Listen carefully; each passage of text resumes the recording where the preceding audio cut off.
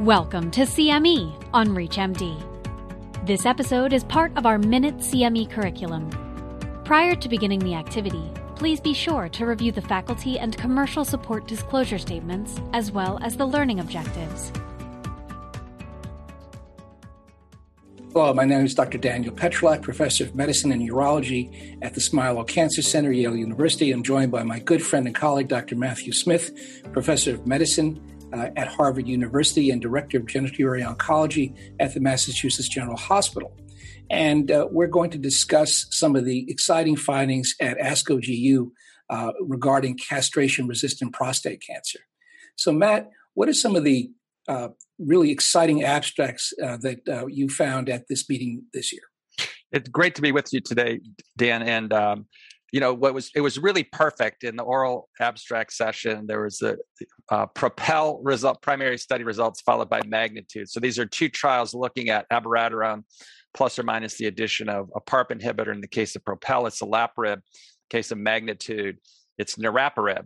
And it was just perfect to have them back to back because while there are some similar conclusions, there are also some striking differences. And I think there was a lot of interest in what may explain those differences. First, the similarities. Both studies reported that in the basically biomarker positive patients, HR positive patients, the addition of a PARP inhibitor to abiraterone, acetate, and prednisone improved radiographic progression-free survival. In the MAGNITUDE study, most of the benefit being derived in the BRCA1/2 patients. The difference, though, came in the interpretation of biomarker-negative patients, where in PROPEL they reported a positive effect in the overall population and a modest but positive effect in the biomarker-negative patients.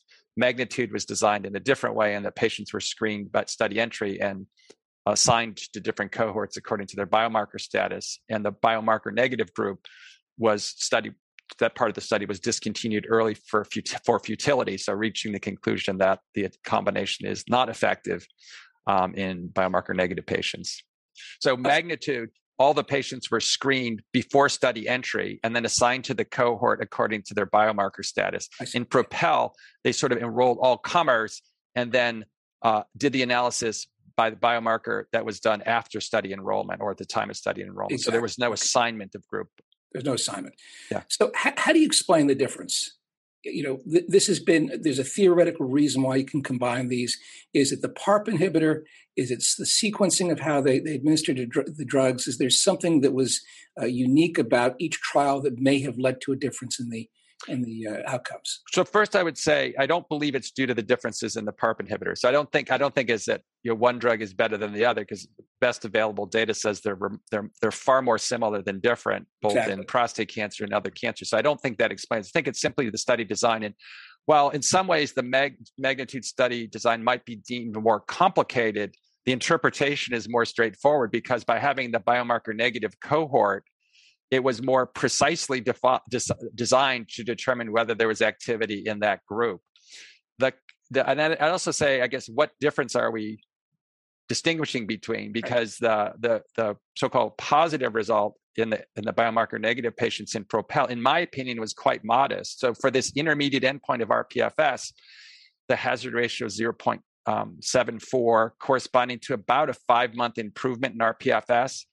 And candidly, that magnitude of improvement in every other study has never translated into an OS benefit. So I think it's a small effect, and it's quite possible, again, in my opinion, that may overestimate the true effect in that patient population for two reasons. First, the imaging interval, I believe, was every 3 months. So it's kind of somewhere between 1 and 2 imaging interval improvement. So the true effect could be smaller. And then second, and this was very feisty conversation in the discussion section, to whether or not there could have been contamination in the biomarker negative group with false negative patients. So in other words, some of the observed treatment effect could have been from contamination of the biomarker negative group with patients who had homologous recombination repair deficiency.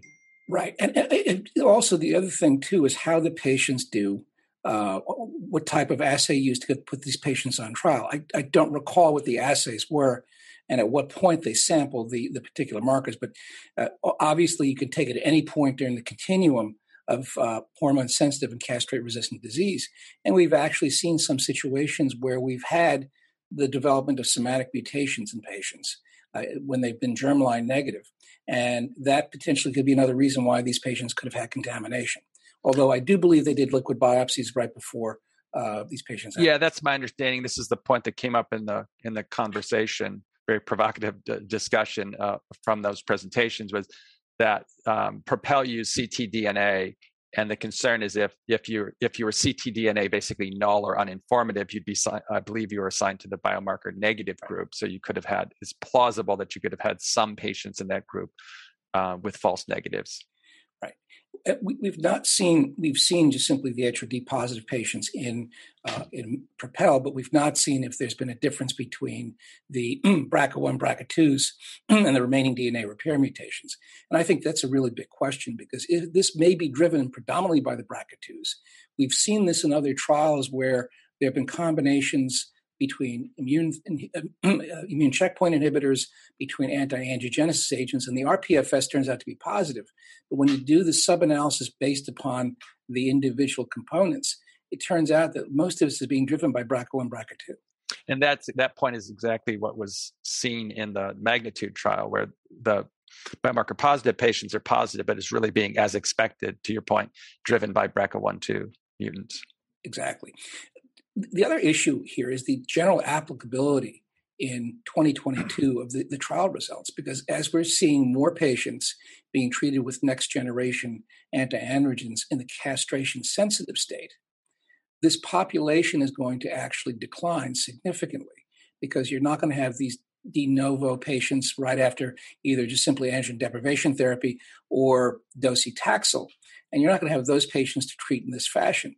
So I think one interesting idea would be to do a trial perhaps in just the BRCA2s to determine whether a patient should continue on abiraterone and then receive a PARP inhibitor versus just simply the PARP inhibitor.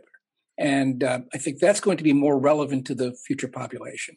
It's a great point. The other thing I considered looking at this is the question for clinicians, right, for us in the clinic is, if you have a BRCA2 germline patient, it's clear you're going to prioritize giving that patient a PARP inhibitor. But what we don't know from either trial is whether you should do that in combination or sequentially. So, of course, neither trial formally addressed the sequential question. And so we're going to be left wondering whether the combination is truly better than sequential therapy with Abi followed by a PARP inhibitor. Exactly. So, exciting results. I think we need further follow-up. We need to see the OS data clearly. I agree. In these studies. I think that's going to be key, because, again, the question is, does RPFS correlate with OS, and is the hazard ratio sufficient to see that particular change later on? We've seen that in other trials where, particularly the apalutamide abiraterone study compared to abiraterone alone, where there was a great RPFS initially, and then last year, I think, or the year before, they reported no difference in survival. So it's still, I think, something we need to follow up and see. Agreed. Terrific. So other really interesting targets, PSMA, although there weren't really any major presentations at this year's meeting, but certainly this is something that's on the horizon for the treatment of castrate-resistant prostate cancer.